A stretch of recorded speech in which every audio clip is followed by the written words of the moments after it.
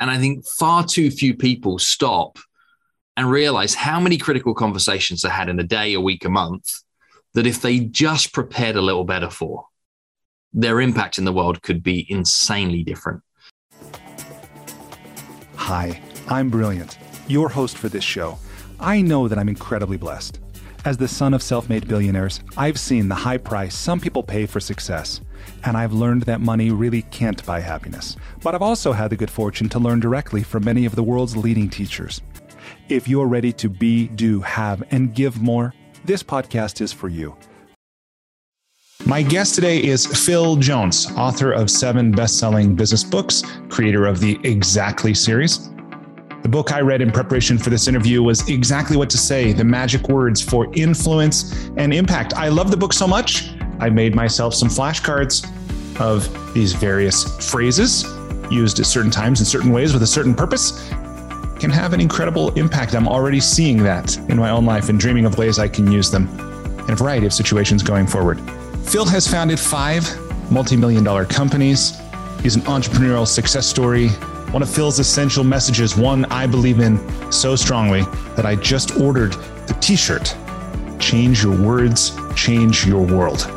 In this interview, we talk about what it means to be a decision catalyst, how the enemy of yes isn't no, it's maybe, how to get through that, help other people make up their minds, doing all of this in service to something more than just your own checkbook, your own ego, how to actually enjoy what you do, to be good at it, to serve others. This conversation is at the heart of so much that matters to me and so much that I teach. I'm really grateful to Phil for being a guest on the show. And what he shares about writing, I think is awesome. I think you will too.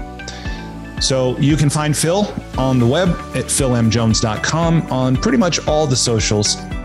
With that, I hope you enjoy this conversation with my new friend, Phil Jones. Phil, welcome to the School for Good Living. Hey, a pleasure to be here. Thank you for having me on the show. Yeah. Will you tell me, please, what is life about?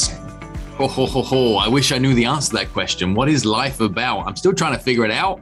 To me, life is about making a contribution that matters, challenging yourself to do better for others on repeat, and being on the relentless quest for better in whatever you've decided better means. That's kind of, for me, what life is about.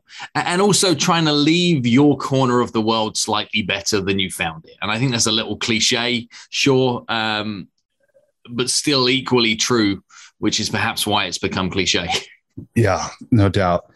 Well, tell me, so we've got the whole thing about what life is about, and we'll just move to something easy like, who are you? And what is real easy. Yeah. Who am I? Oh, geez. Again, I love trying to figure that out. Is I'm a relentlessly curious individual, which I think has led through the bulk of my body of work. And I'm very comfortable in knowing what I am, what I'm good at, what I have strengths in, what I don't have strengths in. I'm also very comfortable in knowing that I'm not fully formed at this point of time. And hopefully I never am. I hope I'm a work in progress forever. And I've lived a life that's gone through perpetual change and a variety of reinventions from early professional career to now. So I'm comfortable in the fact that who I am is in some ways somebody who's open to organically evolve in a fairly rapid period of time and can change who I am through conditioning and through purposeful growth and decisions.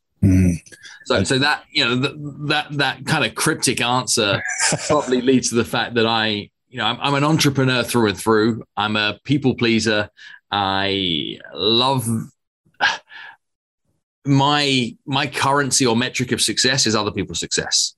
So I love hearing other people have been more successful, and I had a part to play in that. And I'm quite happy to be a tiny line item in the credits. I don't need to be the celebratory victor of I could only do this because of you.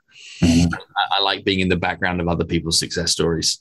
Yeah, I know that you have been in the background and continue to be of many other people's success stories, now having started 5 multi-million-dollar businesses, being an entrepreneur yourself, having sold more than 1 million books in this Exactly What to Say series, which I read your book, Exactly What to Say, The Magic Words for Influence and Impact.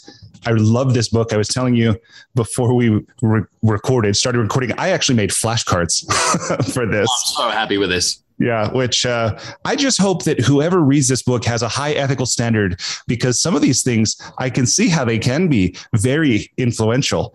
And so I'd love it if you, maybe the place to start is you introduced me to this idea of magic words, right? When you talk about magic words, what do you mean by that? What I mean by magic words is words that talk straight towards the subconscious brain. And the subconscious brain is powerful in the decision-making process because it's a little like a computer. It has a yes output and a no output. It doesn't procrastinate on its decision-making. Subconscious is on reflex. It's impulsive. So if you can talk to the part of somebody's brain that makes decision on reflex, then what you can do is you can increase the rate of decision. And if you can increase the rate of decision, you can often increase the rate of action or transaction that comes behind it. And what we're doing is utilizing existing pathways that we've trained ourselves on as human beings, not just through our life, but through generations of life prior to that, that says, well, if there's a hard way and an easy way of communicating a message, why are we picking the hard way when the easy way is an option? So magic words are words that talk straight towards that. And if people are unsure what the subconscious brain is see it as nothing more than the little voice inside your head. And if for any reason you're thinking you haven't got a little voice inside your head, I'm telling you now, that's the little voice that's telling you haven't got a little voice. Like we all have one. And the ability to talk to other people is something that can really make an impact on getting stuff done. Magic words are a way of me simplifying complex. Yeah. And if you're talking about the book, Exactly What to Say, it's 23 sequences of words that can be utilized in a variety of different life scenarios to be able to help you get a fair advantage in critical conversations. Now, that book could have been 30 books, could have been, pages and pages and pages of methodology, of neuroscience, of psychology, etc. But what I decided to do with that book was, instead of teaching you the principles so you can create examples, I teach you examples so you understand principles. And I think what it's done, and certainly nearly 5 years into the launch of that book being real, what I've learned through feedback of others is people get it, and then they get it more over time as they start to unpack that principle in other areas. So it's giving a very narrow example of how reciprocity can actually deliver you an increased return, or how curiosity can be used as a fuel to have a more meaningful conversation, right? There's deep-rooted principles in there, but tiny micro examples so you can get instant application. Yeah. And something I really appreciate is at the end of the book, you write that, everything you've learned in this book is simple, it's easy to do, and better still, it works. But what it does not do is work with all of the people all the time. Right. As much as we might call these magic words and we know they are effective, it's not like they're actually going to hypnotize people or, force them to go against their deep-seated values and so forth. But if we're intelligent, we can recognize absolutely that life really is a series of patterns. Right. When we recognize those patterns and we use that to our advantage. And I love too the term you use. You say it gives you a fair advantage. You're not talking about exploiting people or manipulating people. You're just talking about being smart, being careful, having a goal, working to serve others. I understand is a huge current of this work. And people think that the enemy of yes is no. That's what too many people think. They think, like, if I'm urging somebody towards saying yes, it's because they really wanted to say no. That's manipulation. The true enemy to progress in most scenarios is maybe. Indecision is the enemy. And what the work in Exactly What to Say does is it helps people steer conversations towards moments of decision more freely. And I think when you take your role in conversation as a leader to say, well, actually, I'm a decision catalyst. I'm here to help people make their mind up. And you abstain from what their mind is. You just take the role of saying, I'm going to help you work through a decision-making process. Then you can end up with more yeses if yeses is what you're chasing, purely by default of the fact that you can have more meaningful conversations. But you shouldn't chase the yes. You should chase the decision. That is a huge insight. And I really nerd out on this because I know as a coach that ultimately success, happiness, health, like these kinds of things don't come about because we try harder. right? They don't come about because we want it more, or even because we've learned some single technique. They ultimately come about because we have a change in identity. Yep. Right. And one of the things that you introduced me to, I love this term decision catalyst, but the other one, the phrase you use in the book that I really love was a professional mind maker upper. Yeah. Right. And so people reading this, whether you're in sales, whether you're in leadership, seeing yourself differently, your role differently, that's huge. It changes the framework, right? It changes the lens. It changes the perspective. And many of the word examples in exactly what to say help you do that. They help the other person approach the same problem from a different perspective, or they move the finish line on what we are calling success. And what it does is it presents new solutions because you're now viewing the thing from an entirely different angle. And that is something I think more people should do. And it's kind of fun. I've rewritten exactly what to say recently. And in May of 2022, we released a special edition, and it's expanded. We work into other areas of life. The first book was really written through a business and a sales lens. We've blown up this example to be in life, in family scenarios, having conversations around some of the things that really matter that create friction through political agenda, through decisions about what's right and wrong about medical things, etc. Is I wanted to create a tool that says, can we enjoy the gray space of conversation more freely? Can I help people understand there are tools where you don't have to agree to have a meaningful conversation that allows you to be able to change your mind? You don't have to change your mind all the way to their mind, but you could still change your mind to a new perspective from engaging differently with others. And my belief at this moment in time is the world would be better if more of those conversations happened and happened in a safe environment, where you could enter into a conversation for something you didn't agree with, leave that conversation not agreeing with that other person, but having a different point of view. Yeah, absolutely. I think the world could really benefit from that, especially in this day and age where technology, like social media in particular, makes it so easy just to step into an echo chamber and find all the people who agree with you and avoid the people who disagree with you. Right. And you just get positive reinforcement around any one given belief without consideration to an alternative reality. Yeah, no doubt. Well, and I'm super grateful for this book too. And I'll definitely look forward to this new version, because my 8-year-old is so savvy. She is so smart. She will say, like, even when she was 6, she would ask a yes or no question, and then she would follow it with yes or no. Tonight, yes or no. Oh my gosh. So this is great. Okay. A question, and we've talked about these. Maybe I'll pull one from my deck and just see what kind of scenario we might use it in. Alrighty. All right. 7, 2, 3, 4, 5, 6, and 7 is just out of curiosity. Okay. Often we find ourselves needing to or wanting to ask rude or obnoxious questions. And we want to get straight to the point, but we can't ask rude, obnoxious questions because they're rude and obnoxious, and we don't want to be seen as rude and obnoxious. Well, you can actually ask just about anything you choose if you create the right kind of framework and purpose for why you are making that ask. I'll give you a classic scenario in a business world. Is a common objection that we get is, I just need some time to think about it. Yeah. You get that objection a lot. And what you know in your hearts of heart is they probably don't mean they're going to go home, sit around the dining room table, do a SWOT analysis of whether we will or won't. More often than not, they're pushing this away for another day. Yep. What you might want to say back to somebody in that scenario, if you've got some conviction and confidence, is you might want to say things like, what do you want to think about? Just tell me, I can probably help. But we can't say that. That's rude. Right. What you can do, though, is you can soften rude and direct questions with the phrase just out of curiosity by inserting a curious purpose to your ask, which now gives you the ability to ask just about anything you like. So in that scenario, you could ask just out of curiosity, what is it specifically you need some time to think about? You're now more likely to get the truth. Think about, though, how this can be used in other areas of life. Think about the fact that your child has behaved in a way that is out of line with your value system and that you want to call them out on this. Yeah. Could go like, what were you thinking doing that? And what do we end up with? We end up with he said, she said, they said argument. Yep.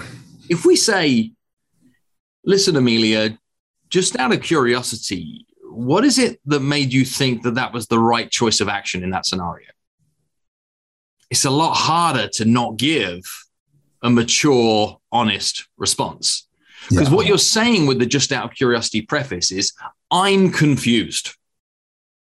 That's what you're saying, is you're owning the fact that I don't understand. I'm confused. Something doesn't add up in my world. Help me. That's what you say with that preface. And that's why it softens. And I'll show you a business example. There's a life example, but even a leadership example, that you want somebody in your team to change their behavior, or to take on new areas of responsibility, or do something that is above and beyond their existing job description, is look how the preface helps. It's like, just out of curiosity, like what would it take for you to consider maybe moving geographically for you to get, an elevated promotion? The preface gives the other person permission to give a more full, complete, honest answer. Yeah. No, that's so good. And so many of these, they are, again, they're simple. They're so simple. And one of them, another one I specifically wanted to ask about, you say, I love this. You say 2 words, just 10 letters, have been responsible. They're possibly responsible for more of your negotiating success than any other single strategy you employed in your business. I'll tell you the words, right? Just to prove how much I know my work. We're talking about the words most people. Yes. And their application is so plentiful to a point that it shows up in my vocabulary tracks, I would say, multiple times every day. And the reason it's such a powerful sequence of words is, when it comes to decision making, as human beings, we're nervous to make a decision, particularly an isolated decision.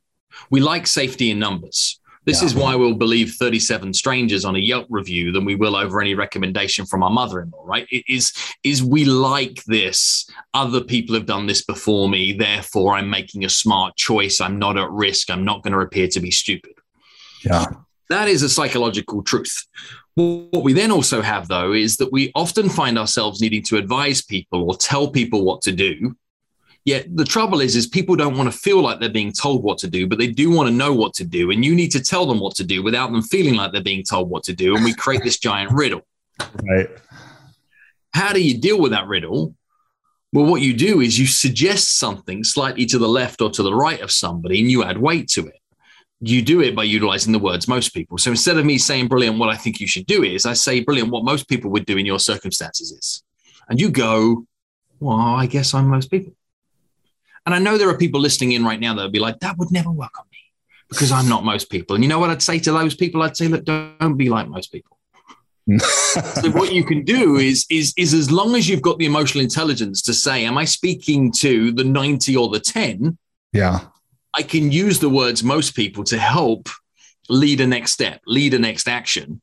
I need that emotional intelligence, because without it, what you can do is you can shoot with the 90 to the 10 and you can miss bigger.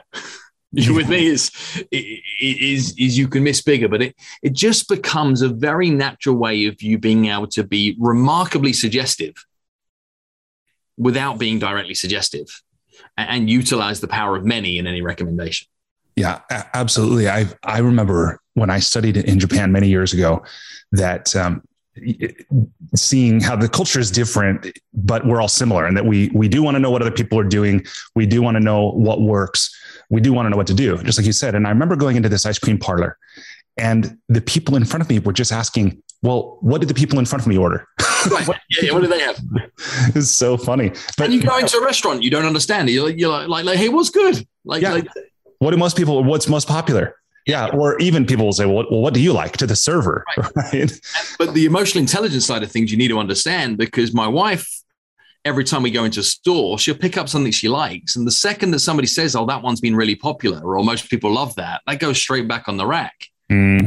Yeah. Right. So there are people who are happy to be part of the pack, and there are people who definitely don't want to be part of the pack. And that's why you need to understand who you're talking to.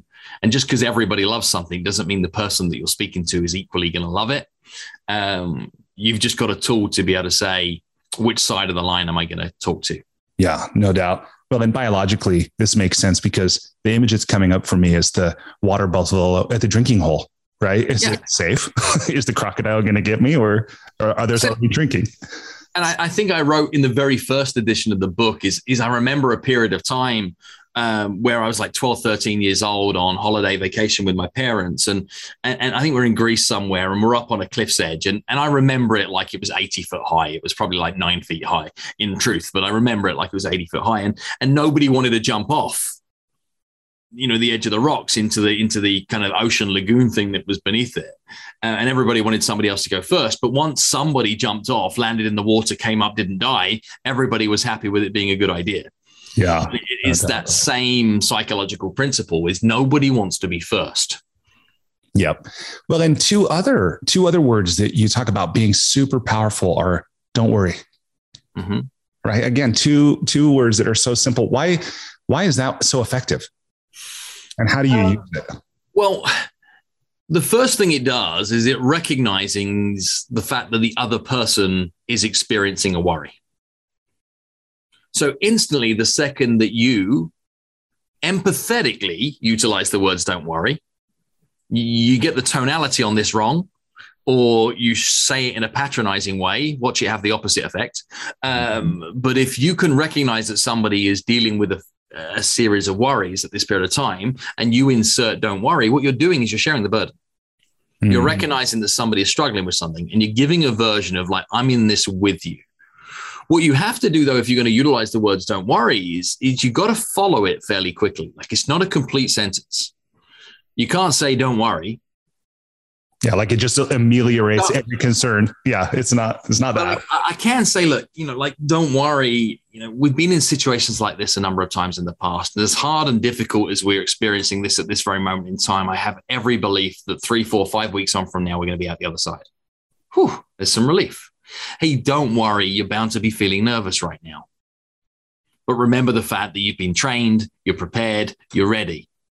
Like you got to follow it with the truth. But if you didn't put the words don't worry first, then what you're doing is if I just come and said to somebody, look, you're prepared, you're ready, you've done the work ahead of this, you're good.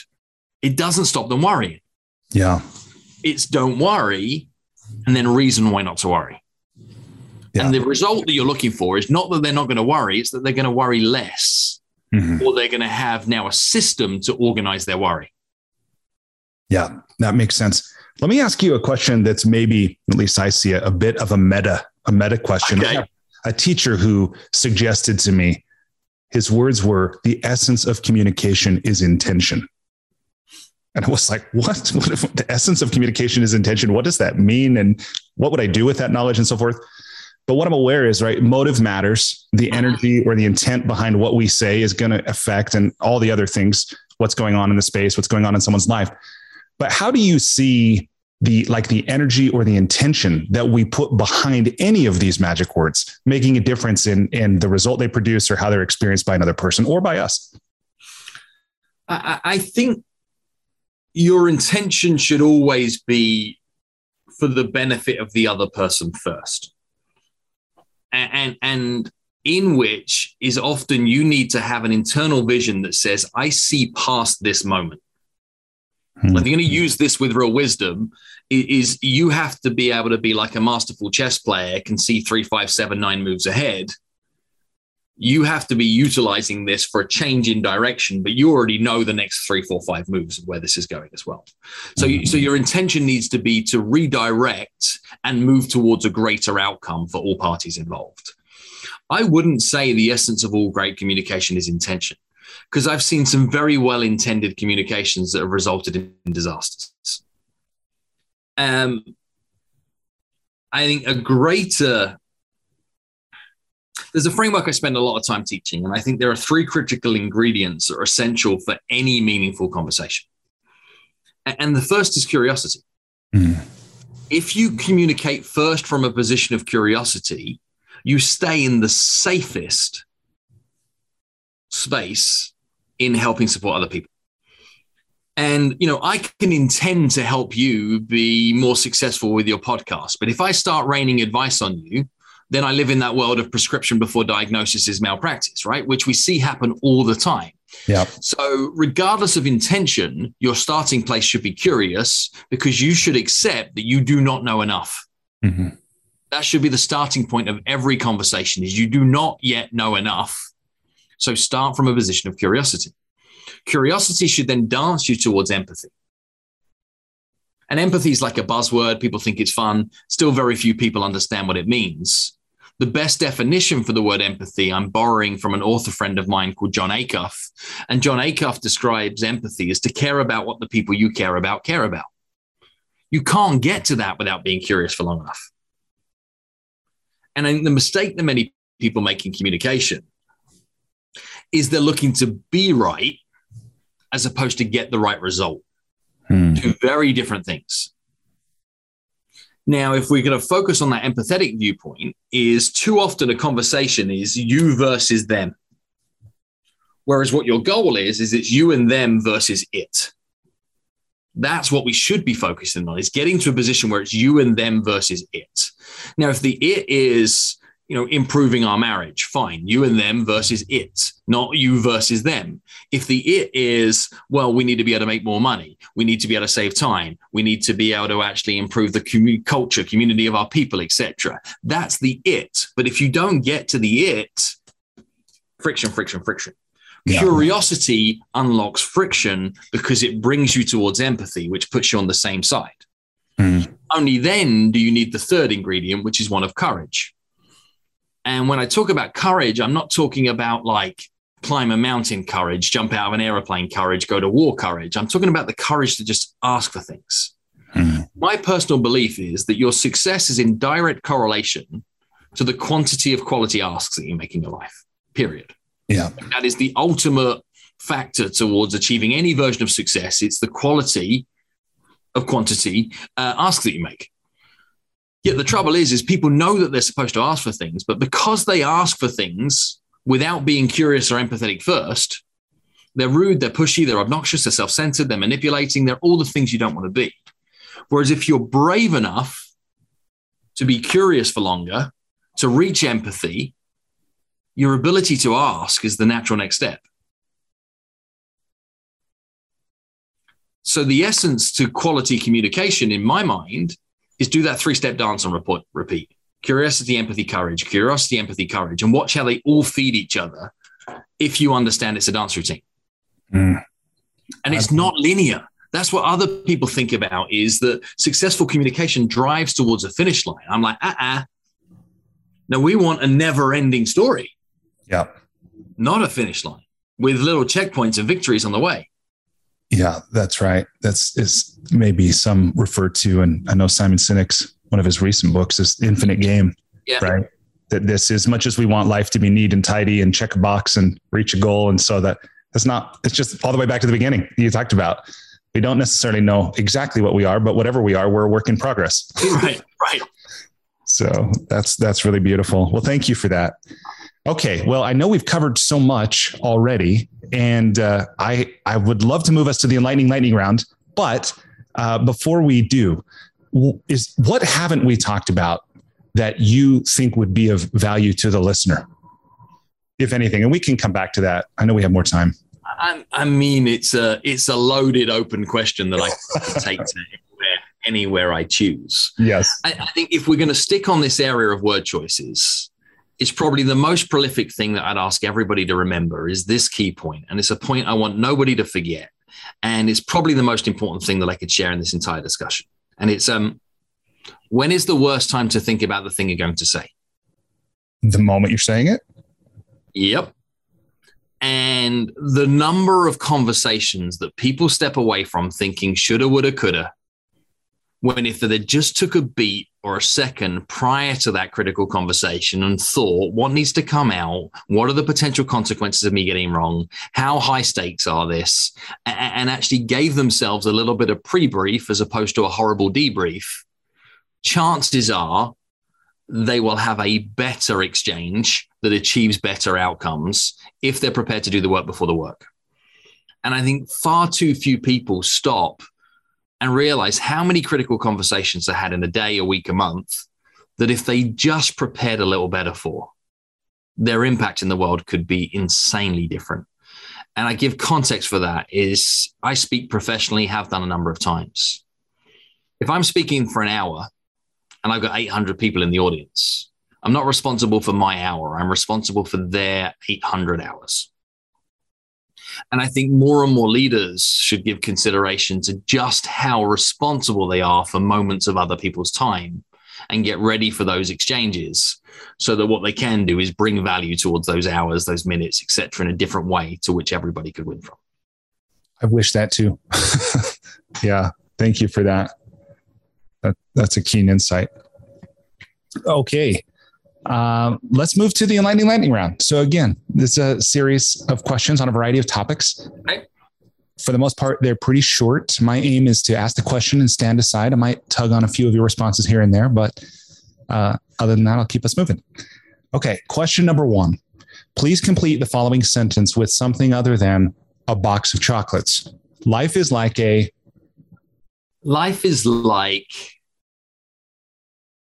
every movie you've ever watched, all mixed into one, where you get the ability to play any role that you choose.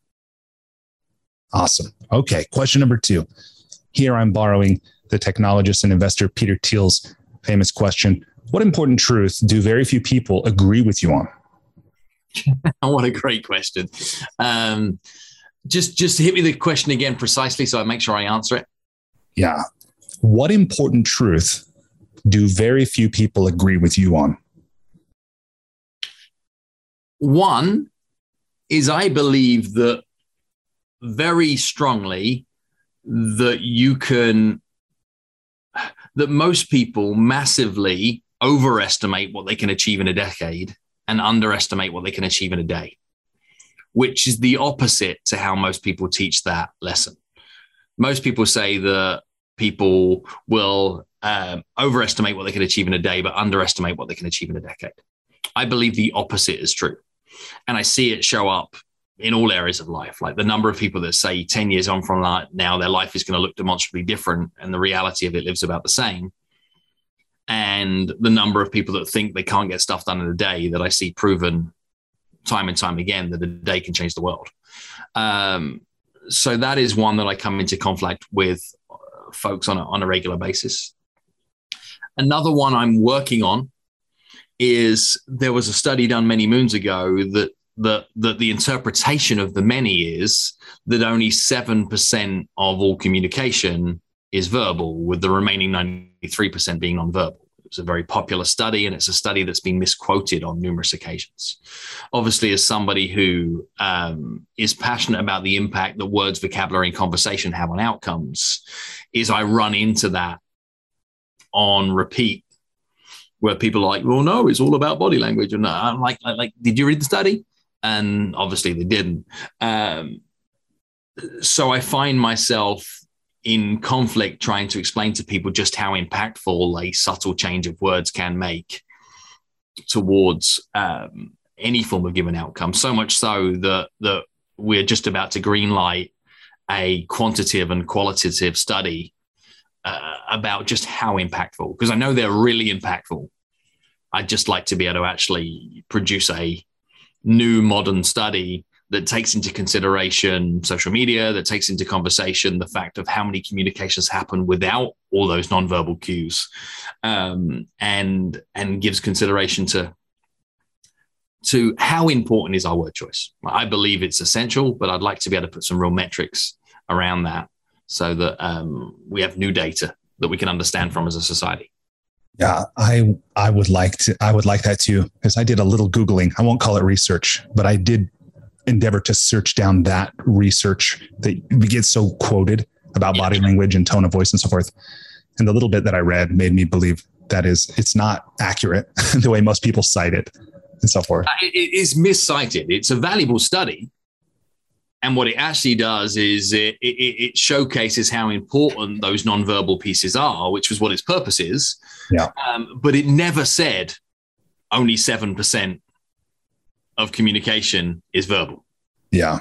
It said that 93% of outcomes are influenced by nonverbal cues. Yeah, which makes sense. In a small sample, in a very specific period of time. Mm. So yeah, good data, but like the interpretation of data is interesting. So I find myself in those kind of conflicts. All right. Question number 3. This one's kind of a gimme, maybe, for anybody watching the video of this anyway. And this is the question. This is how it was worded. If you were required every day for the rest of your life to wear a t-shirt with a slogan on it, or a phrase, or a saying, or a quote, or a quip, what would the shirt say? Here we go.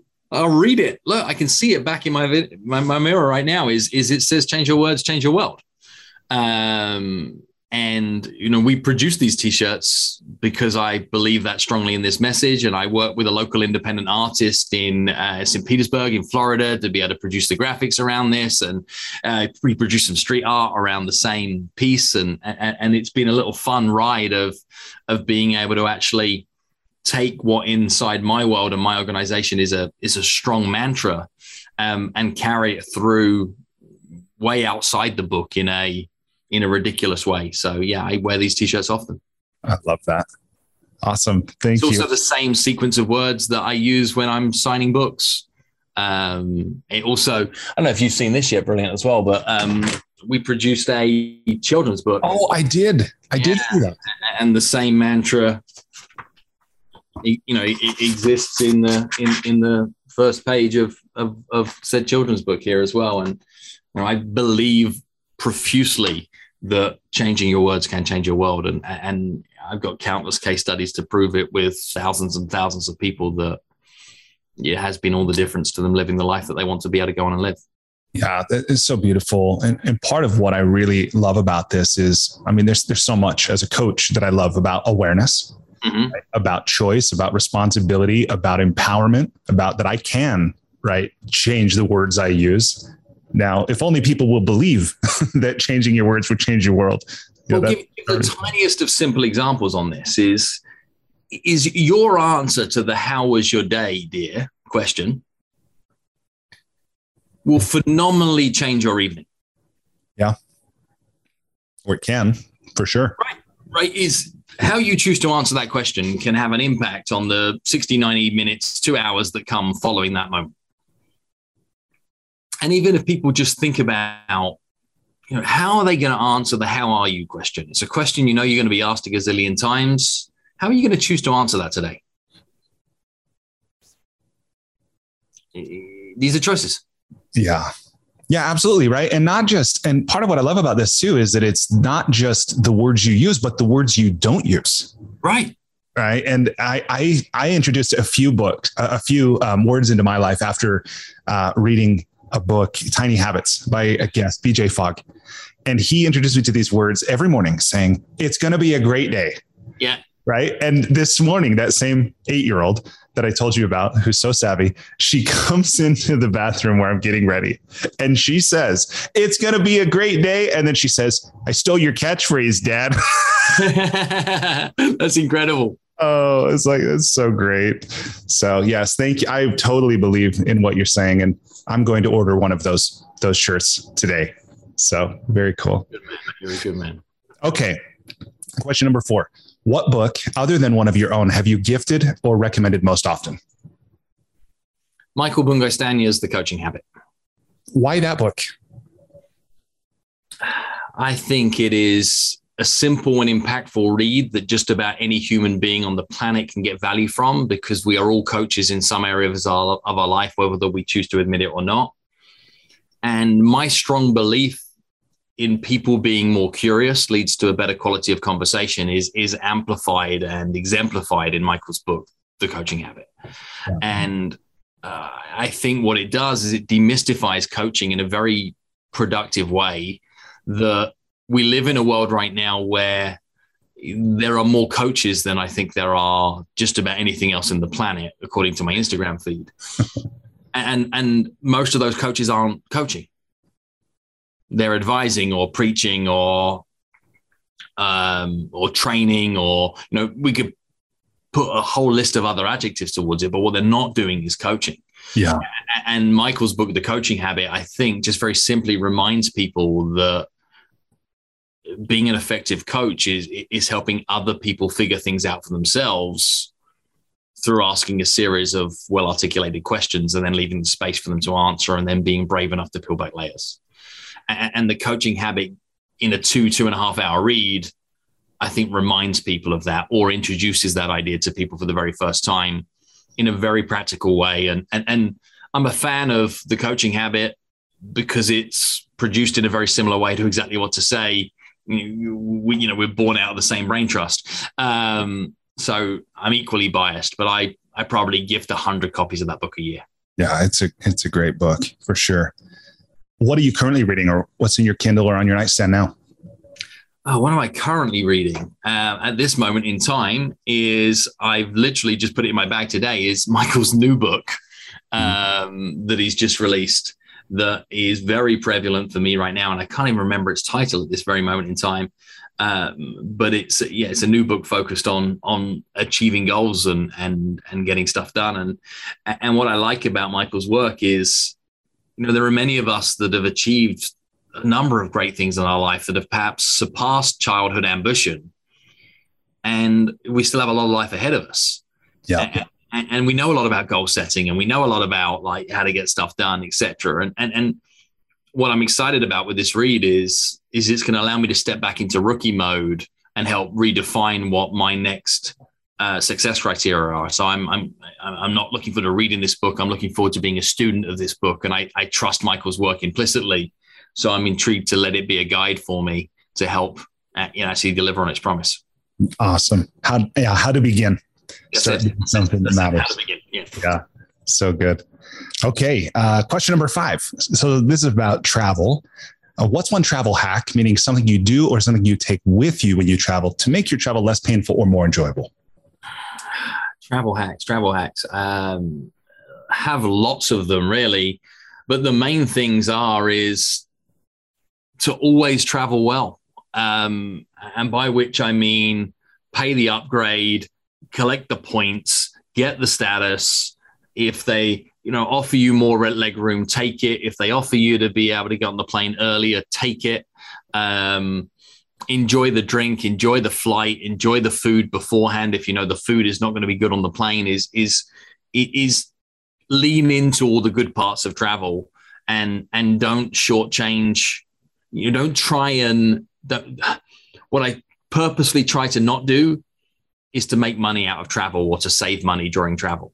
My travel hack is to travel as well as reasonably possible to ensure that time doesn't destroy, sabotage, bring hatred into other areas of my life.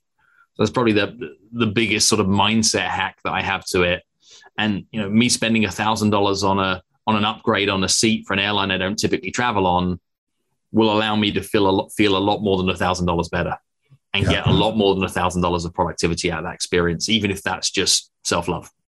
That's great. That kind of reminds me of that Robert Louis Stevenson, to travel hopefully is a better thing than to arrive. To travel well is a better thing than to arrive. That's cool. I like that. Okay. Question number 6. What's one thing you've started or stopped doing in order to live or age well?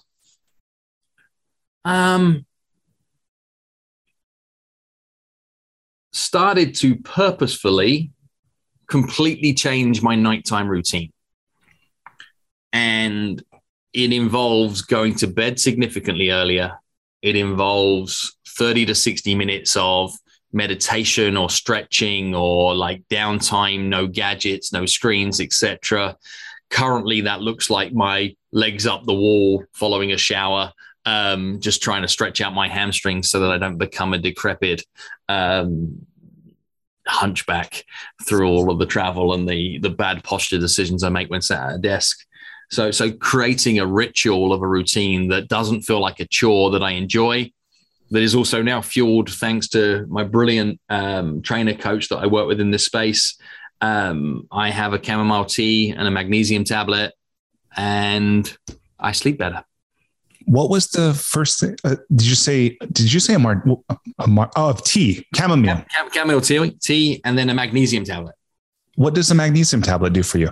Muscle relaxant. So it's designed to be able to help muscle repair, etc. from working out, but equally for somebody who I'm always on the go. I'm very anxious as a result of which, as well, there's always something to do. So I kind of live with a tension in my body most of the time. It helps release that. Right on. I'm going to look more into that. Thank you for that.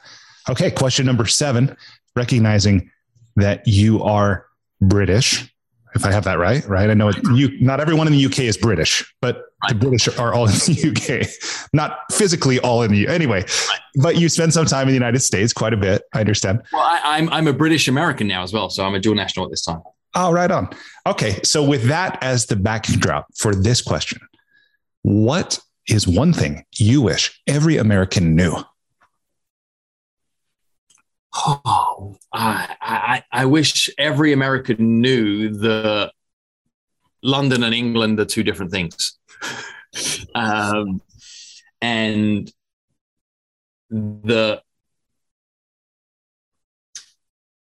I wish more Americans had a greater understanding for global events and global diversity as opposed to just diversity within the United States of America. And I say that as an American in this interview here, is that I wish there was a greater empathy and understanding for more corners of our world. And I use England as an example, is that, every time I travel back to the UK, to my home there, people are like, you're traveling back to London. And I'm like, well, yeah, okay. When, it's a giant, small country, which I think is different for many Americans to be able to understand, but the diversity and culture in quite a small nation is really quite profound. And many of the assumptions that people make about the UK to the US are rude, in the same way that many of the assumptions that people make in the UK towards Americans are equally rude because they come from a position of naivety or ignorance. Oh. And I wish more people would just shed that ignorance.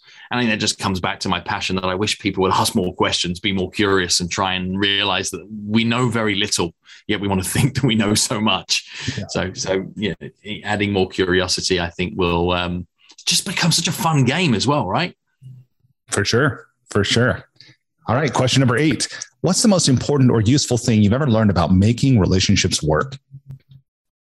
How quickly you can ruin them. Because there's a lot talked about as to how you can get people to know, like, and trust you. There's a lot written about as to what you can do to accelerate the quality of a relationship, how you can enhance relationships, how what you can do is to be able to maximize and leverage relationships. What rarely gets talked about is how quickly you can destroy one. And I think through my life is that's always been the strongest set of lessons, is how you can destroy a brilliant reputation through one simple move, or through treading past the line. And I'll give an example, even within my professional life, that I'll own up to is, I do a lot of work inside large organizations. And historically, I've had great relationships with many people in many large organizations. What's then happened over a period of time is, as those relationships have blossomed, and I've learned this now to a point that I will never make the same mistake again, is you can have too good of a relationship to a point that what happens is, if you are a side dish inside that organization and hold relationships like you're an entree, then what you do is you challenge egos, you challenge the status quo. And what happens is, if you are liked more than the person that should be liked most, or you are respected more than the person who should be respected most, you watch that relationship crumble. So I think sometimes the biggest lesson to have in building and maintaining relationships is to remember your role within that relationship, and don't go past the job description of that role without permission. Thank you for that. I suspect there are some people listening that is exactly what they needed to hear right now. That's interesting. Thank you. Okay. We talked about just about all the big things. Last one here is money. Aside from compound interest, what's the most important or useful thing you've learned about money? The best thing you can do with it is give it away. And that you don't ever have money. You are responsible for money. Money moves through you. Money is water.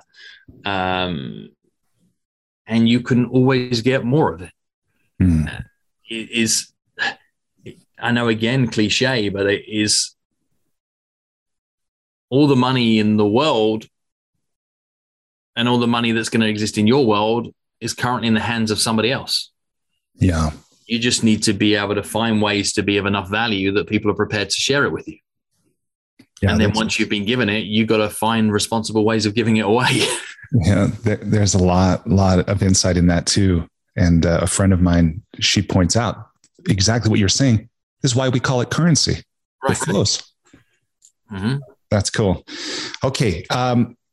So speaking of money, one thing I have done as an attempt to express my gratitude to you for the work you're doing and the time you've spent here with me, sharing your wisdom and experience with me and everyone listening, is I've gone on the microlending site, kiva.org, who facilitates microloans to entrepreneurs around the world.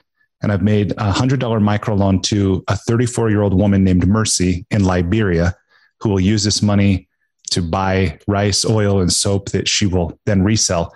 And I won't make any interest on this loan. Instead, it's a virtuous cycle where the person who will earn the interest is the field partner who facilitates it. So in this way, hopefully, I love it. Conversation has done a lot of good for a lot of people, even beyond those who will ever hear it. I love that. That's amazing. Thank you. Yeah, my pleasure. Okay, so very last few moments here, last minutes, question or two. Just want to turn the conversation to writing for a moment. Let me just ask you, so I'll ask you two things. I'll ask you the second, what I'd intended as the second one first. What advice or encouragement would you give anyone listening who is either actively working on getting their book done and out into the world, or it's a dream they've been harboring for a long time? What do you say to someone in that situation? Get crystal clear on three questions. The first is, who are the people you're looking to help? And that can be multiples, but it definitely should be one within an army of followers. The second question is, what are the challenges you're looking to help them overcome?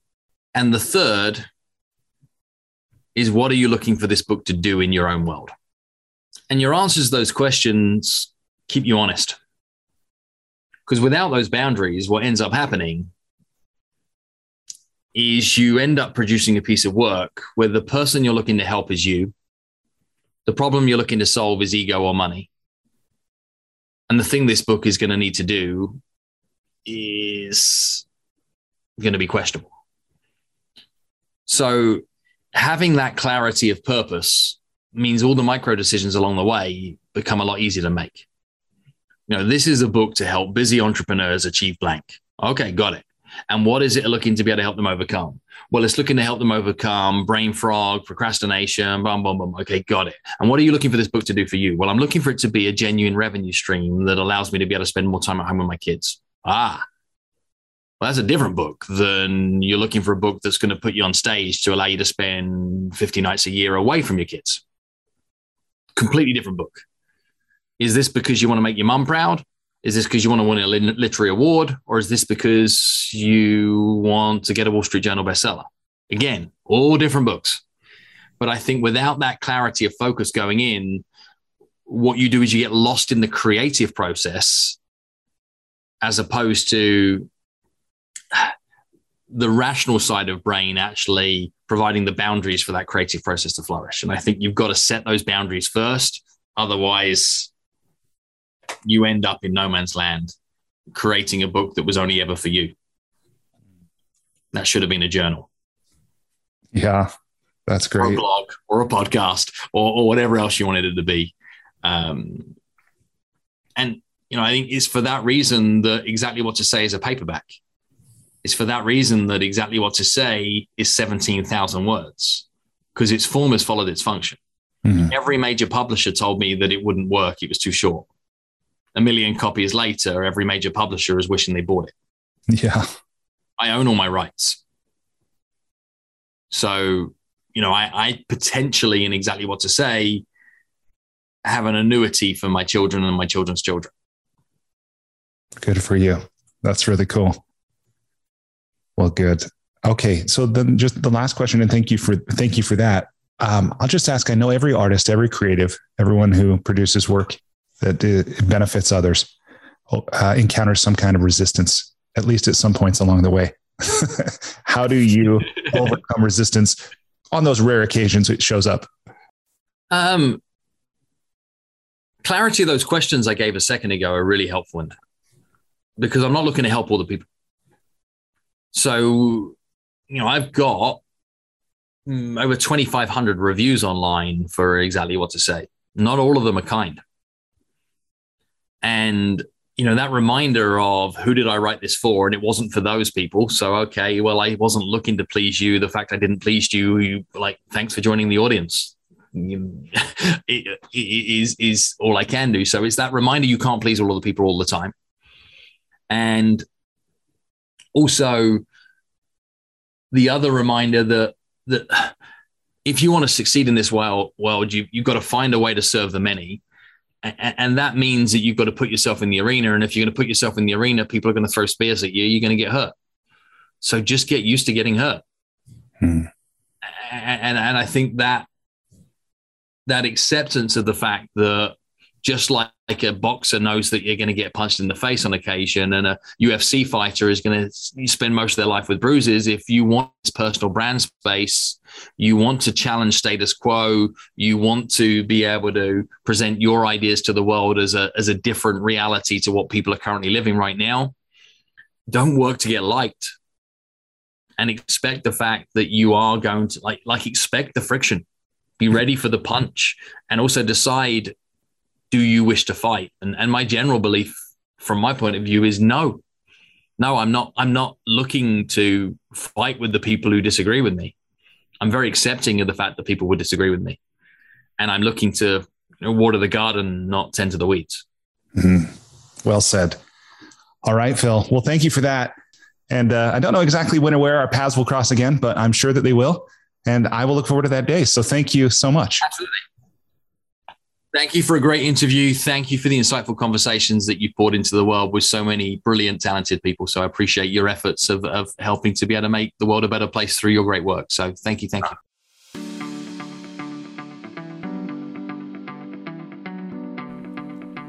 Hey, thanks so much for listening to this episode of the School for Good Living podcast. Before you take off, I just want to extend an invitation to you. Despite living in an age where we have more comforts and conveniences than ever before, life still isn't working for many people. Whether it's here in the developed world where we deal with depression, anxiety, loneliness, addiction, divorce, unfulfilling jobs or relationships that don't work, or in the developing world where so many people still don't have access to basic things like clean water or sanitation or healthcare or education, or they live in conflict zones, there are a lot of people on this planet that life isn't working very well for. If you're one of those people, or even if your life is working, but you have the sense that it could work better, consider signing up for the School for Good Living's transformational coaching program. It's something I've designed to help you navigate the transitions that we all go through. Whether you've just graduated, or you've gone through a divorce, or you've gotten married, headed into retirement, starting a business, been married for a long time, whatever. No matter where you are in life, this 9-month program will give you the opportunity to go deep in every area of your life, to explore life's big questions, to create answers for yourself in a community of other growth-minded individuals. And it can help you get clarity and be accountable to realize more of your unrealized potential. It can also help you find and maintain motivation. In short, it's designed to help you live with greater health, happiness, and meaning so that you can be, do, have, and give more. Visit goodliving.com to learn more or to sign up today.